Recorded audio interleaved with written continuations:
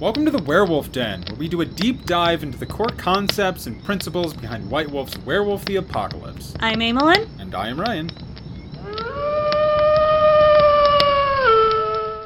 Welcome back! So, we're going to go ahead now and acknowledge that H does actually become before I in the alphabet.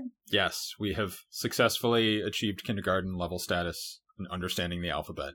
Which brings us back to the Shadow Lords. The first thing I want to discuss is that when it comes to the Shadow Lords, we have tried and ultimately failed to find a thesis statement for what this tribe is. Last time when we looked at the Silent Striders, original writers started off with what we thought was a very bad idea. And as we're analyzing and studying that tribe, we found that there was a lot of good stuff that we could still work with. And so we, kind of got rid of the bad, the followers of Set and all that, and instituted our own understanding of what the thesis of this tribe is. And based on feedback, glad to hear a lot of people really liked that. So we're pretty proud of that episode. And we wanted to carry that forward as we went back in the alphabet to the Shadow Lords. The problem is, we have been unable to identify that thesis statement. There are aspects of the tribe that we can immediately identify and say, yeah, that's kind of a Shadow Lord thing. But when we're trying to paint the picture of what this tribe is, we fail. We understand the paints and the different colors and brushes that you use to paint a Shadow Lord, but we simply cannot Bob Ross this. So, it sucks to say, but we don't have a thesis statement for what this tribe is. The thing that we can bring to the table that we do feel is useful for anybody that is looking to play a Shadow Lord is we are going to discuss the meaty pieces that we find that you can definitely sink your teeth into when it comes to Shadow Lord lore, and we can discuss the player types, tropes, and failings that we very frequently come across when people play this tribe. And that's what we are going to bring to the table for this particular one. Sorry, no deep philosophical theme on this one, sadly, but we just couldn't find it. But yeah, there's still stuff to talk about this, so we'll get right into it. I want to open up by recounting an anecdote I have from when I worked in retail.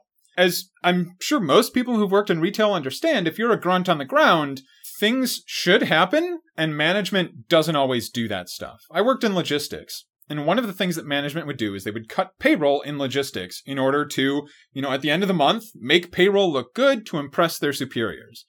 But with logistics, if you're working in a store, this is the incoming goods that you are processing and pushing to the sales floor or stocking in the back room so that people can buy them, right?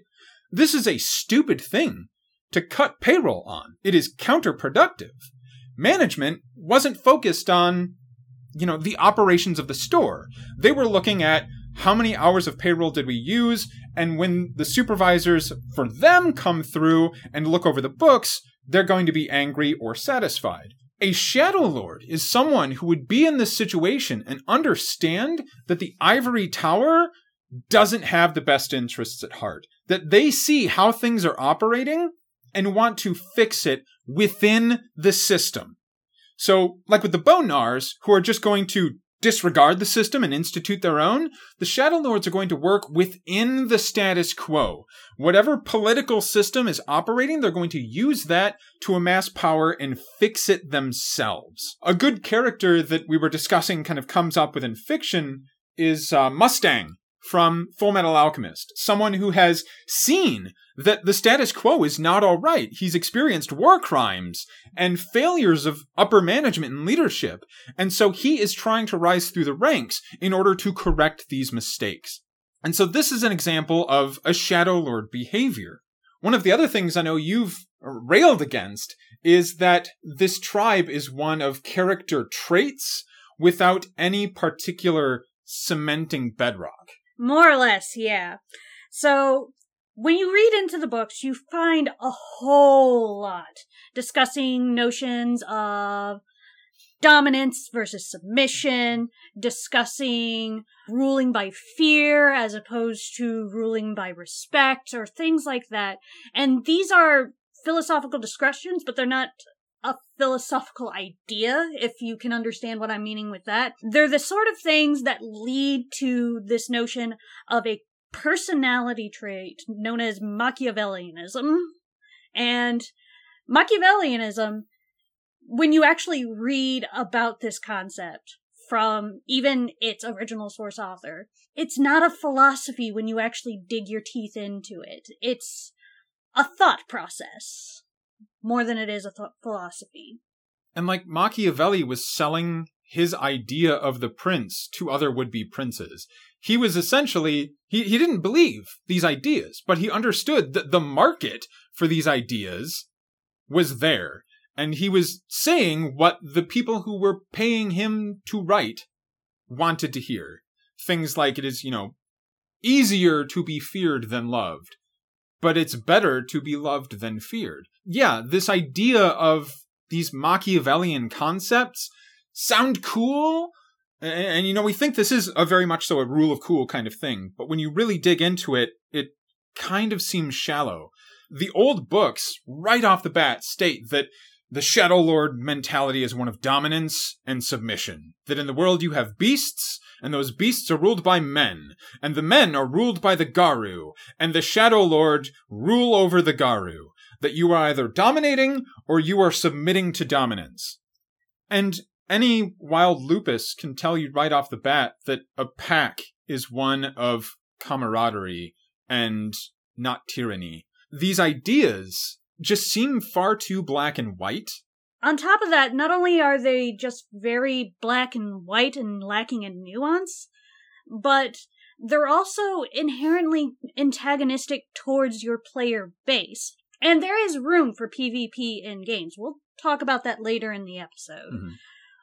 But as a rule of general thumb, and we discussed this with our Metis analogy back in our Breeds episode, if your character is dependent upon the incompetence of others, you have a bad character. Yeah. It can make a great backstory, right? It's a great idea for, the experience you had as a cub, leading up to your rite of passage, that you experienced these things. And so you have this kinship with the ideology of the Shadow Lords. But if you are creating this character expecting to bump into incompetence and to manipulate other players and NPCs from the shadows, then this is too much of an external focus that lacks any internal rigor. And so we want to explore those concepts of internal rigor so that you have something solid to stand on when other people are, dare I say, doing things right and putting in effort. One of the best places that we have to start is, surprise, surprise, the tribe totem. Because when you get into the tribe totem of the Shadow Lords, this I feel like is the tribe's absolute greatest strength. This totem has more personality, probably than really any of the other totems. Yeah.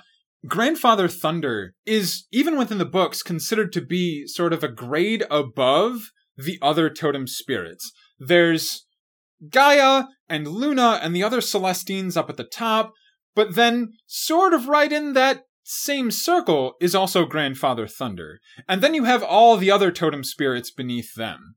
And so you've got this figure that is definitely looming larger than all the others around. And with this comes a lot of different ideas and concepts that make him, like you said, a personality. Grandfather Thunder isn't a concept or a trope. It is certainly a personality. And this is both incredibly helpful and inspiring, and also, can be a little bit limiting and restrictive when you think about it. When you are dealing with all of the other tribes, when we brought up our big beef with a lot of the tropes of Glasswalkers, one of the things we brought up was the Glasswalker's totem is cockroach. Nothing about cockroach screams, I know how to use computers. Mm-hmm. Cockroaches are adaptive. What is Grandfather Thunder then? Because Grandfather Thunder isn't a symbol. Grandfather Thunder is a personality. When you go back into the actual thing, and I really wish that the original writers were better about emphasizing the source material for Grandfather Thunder, because I have come across people, including myself for a very long time, who just kind of thought that Grandfather Thunder was just a reskinned version of Odin, that they just threw in a couple of extra things, particularly when it came to the Storm Crows.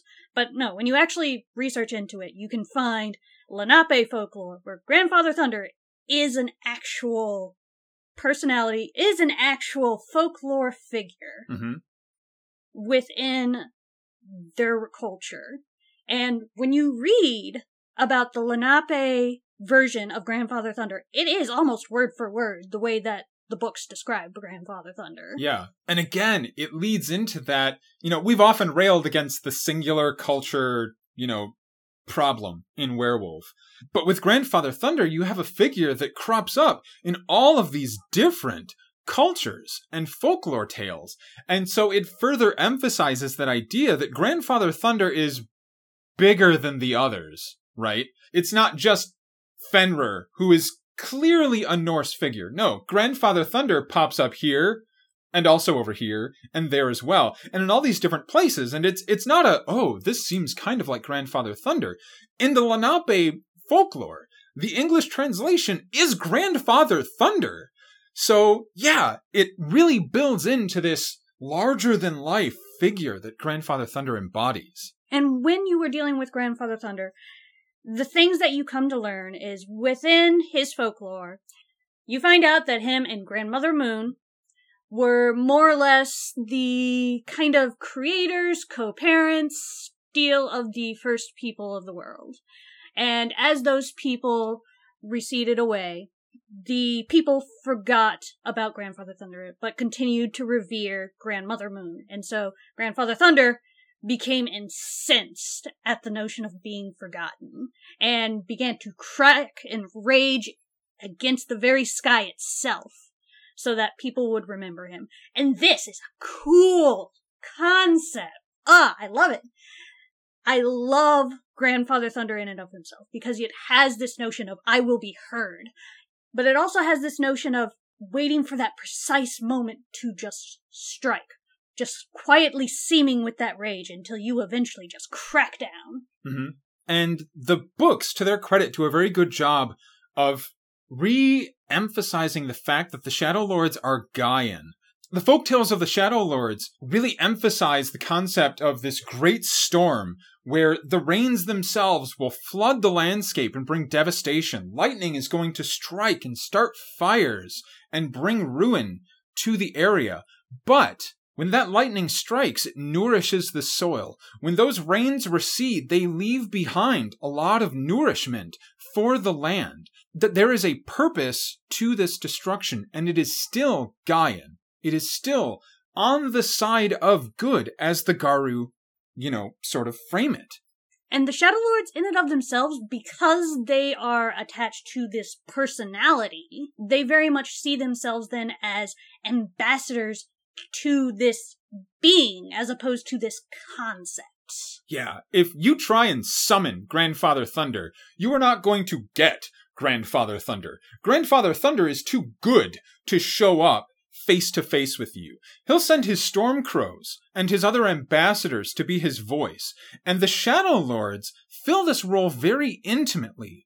With the other tribes, you don't see this. None of the totems are going to send out their tribe as sort of the voice for themselves. If you want to summon Falcon, Falcon will show up and talk to you if you're, good enough, right?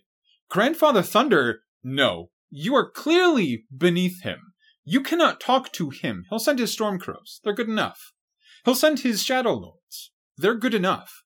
And so I think that this adds another really cool dynamic to the tribe, where there is a very intimate, but also sort of business-like relationship with their totem. At once more intimate, but also less so. And I think that that's really cool to explore with the tribe. So we mentioned in the beginning, one of the big problems we have with this tribe are some of the negative tropes that come up. And so, a lot of times in my LARP experiences, if I see a Shadow Lords, it's a mustachio-twirling, scheming backstabber. And we feel that this is one of the big piles of garbage that the original writers left. And I think here, just like with the Silent Striders we talked about last time, they were taking their experiences with Vampire the Masquerade and working from there. They had the Silverfangs, who, let's be honest, they're not Ventrue. They're not Ventrue. We will destroy this concept in our next episode. But the writers, as Amelin says, saw them as Ventrue. They're the ones in charge. Mm-hmm. And you need someone to butt heads with the Ventrue, whether that be the Toreador and the Camarilla, or especially, I think here, the inspiration was with the La Sombra in the Sabbat, where they want power, but they're edgier and darker and have a way more badass discipline set. And so people are going to love them. And I feel this has happened with the Shadow Lords as well. And again, we want to get away from that reliance on an external focus to talk about the things that you can build with the character itself. One of the first things I want to start with is their history with the spirit of Bat. So, within their history, the Shadow Lords were heavily entrenched in Spain. During the Age of Exploration, they were the first ones to come to Central and South America and the New World. And they're on their own here. The other tribes haven't gotten there yet. They were on the cutting edge of this. And so, with the genocide that takes place in these areas, one of the casualties of this are the werebats, who we won't go into in great detail, but they were the voice of Gaia. And the Shadow Lords are singularly responsible for the extermination and genocide of the werebats. When the werebats are exterminated, Gaia lets out one final scream of anguish and agony, and she directs it exclusively at the Shadow Lords. And within their history, every single member of the tribe is overwhelmed with Gaia's agony and breaks down in tears over what they've done. And there's this understanding that they've made a mistake. And in very recent history in the tribe, one of their members has led an expedition to Malpheus to find the remnants of Bat, the totem spirit, and was able to communicate with this spirit and identify that one sliver of sanity still holding out against the worm. And now they've come back, which is enough of a miracle, but they've also restored Bat as a pack totem. There's an entire camp in the Shadow Lords book dedicated to the notion of celebrating that Bat has returned to Gaian's fold. And yeah, so it's awesome in two ways. It's got this understanding that the tribe made a mistake and is working to make amends on that, right? This is proper leadership. This isn't, I am better than you and so you shall listen to me. This is, I made a calculated decision, it was a mistake and I'm trying to make amends. It's an element of growth, and it's great to see. The other cool thing about it is that the other tribes within the Garou Nation are kind of disturbed by this because Bat has been a worm spirit for hundreds of years. And so it has that Shadow Lord edginess, right? Where they're kind of playing with the dark side a bit here. But there's a lot of dynamic there to debate and discuss. And so we think that this is a very cool aspect of the tribe that I've never seen in any of the games that I've played. I've never seen a Shadow Lord have this aspect. They're always, tying people to railroad tracks, twirling their mustaches, and backstabbing their fellow players. So, with that said, it's not to say that we haven't seen good players that are capable of playing Shadow Lords. The thing is, it's not the aspect of them being Shadow Lords that makes them good players, sadly. Because in a game setting, ultimately everyone's trying to have fun, right? And your veteran players, or players that kind of like to get screwed over and curb stomped, they might enjoy that aspect of, oh, you manipulated me, you got me so good, my character got killed and you're scheming, but I understand what was going on here, and they might enjoy that, and that's great. I've certainly had some experiences like that, but a lot of people don't feel that way.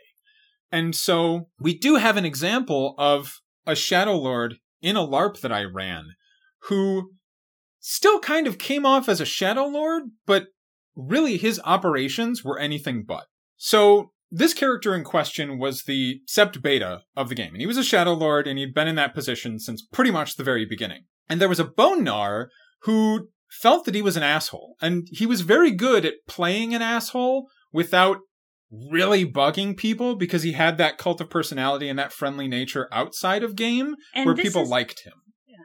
And this is one of those things where a lot of players think that they have this aspect, but don't. And so you really have to do a lot of self-examination with this.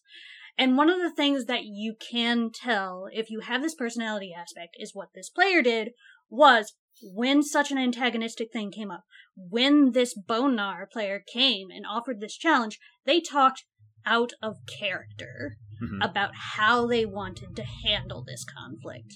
And this Shadow Lord player decided, you know what? Let's make this fun. Let's make this an event for the entire LARP to enjoy. And they both decided on fun things of all fun things, a burger eating contest. Yeah, there was a local restaurant that, had one of those giant burgers, and if you can finish it in 30 minutes, then you get it for free and a t-shirt and all of that stuff. So, the first thing here that the Shadow Lord does is concede the option to dictate the terms of the challenge, which, according to normal Garu law, that's how it goes. The person who issues the challenge has to then allow the person they've challenged to dictate what that challenge is. And a Shadow Lord character would have exploited every weakness in their opponent and played to all of their own personal strengths. This burger eating challenge is, first off, foregoing every single dot on your character sheet because it's you as a human player eating a burger versus another human eating another player. And the Bonar... Eating another player. Cannibalism. Eating another burger. And the person playing the Shadow Lord was about 5'8", medium build, whereas the person playing the Bonar was over 6 feet tall. Average build for somebody of that height. But someone who could certainly out-eat the Shadow Lord here. So, this is contrary to everything that the Shadow Lords are about. But, like Amelin said, this is something that brought the game together, and we had an entire session of this LARP that was played at this restaurant. And it was great.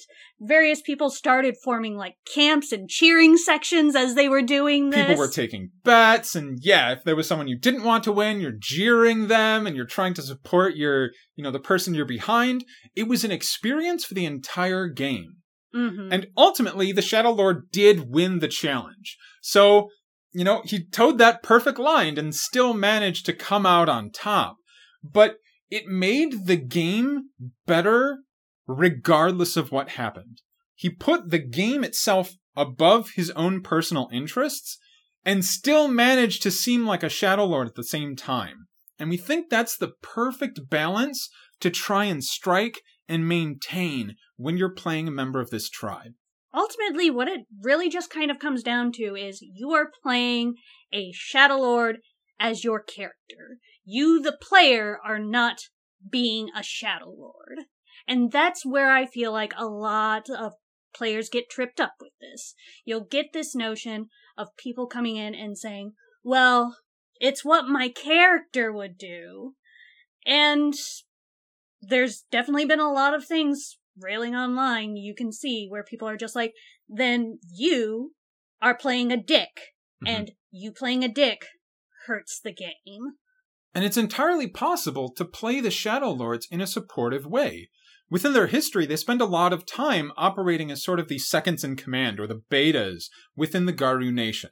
That the Silver Fangs are the ones up at the front, that people's knees tremble when they speak, and so you don't want to displace the Emperor. But you're operating as the Vizier. You're the one who's analyzing the situation and advising and counseling them.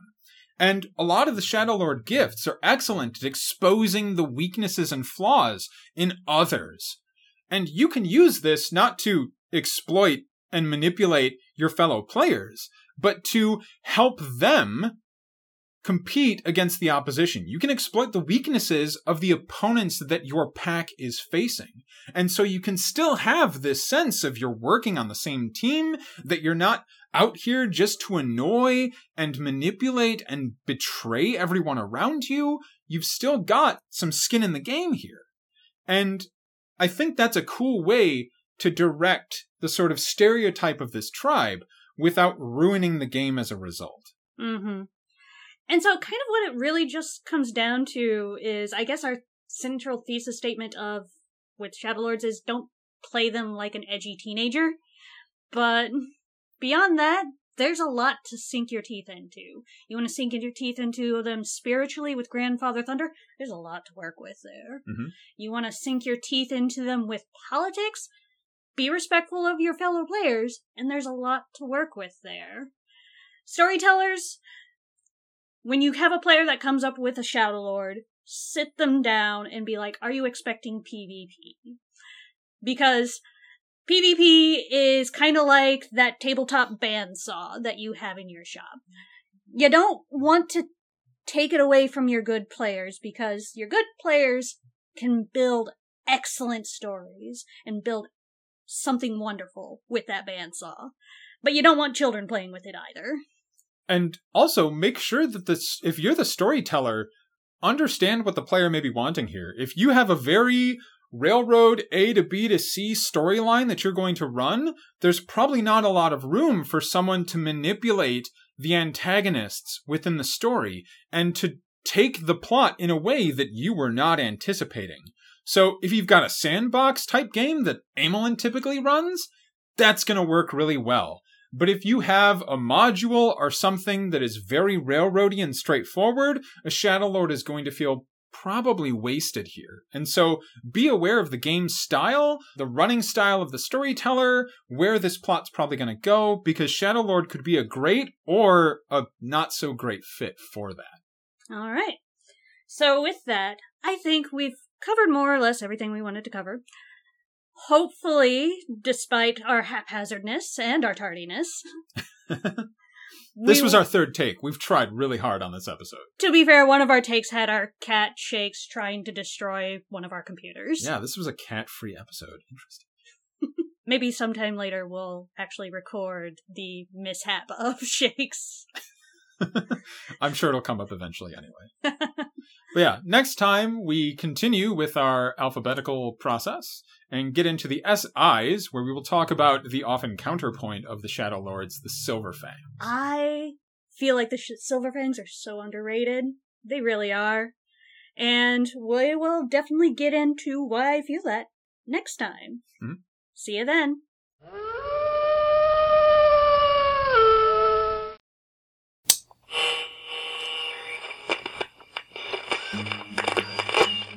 Welcome to the Pentex Break Room. Your hosts Ryan and Amelin may have tried to abandon that edgy, grimdark attitude of the Shadow Lords, but here at Pentex, we fully endorse that line of thinking.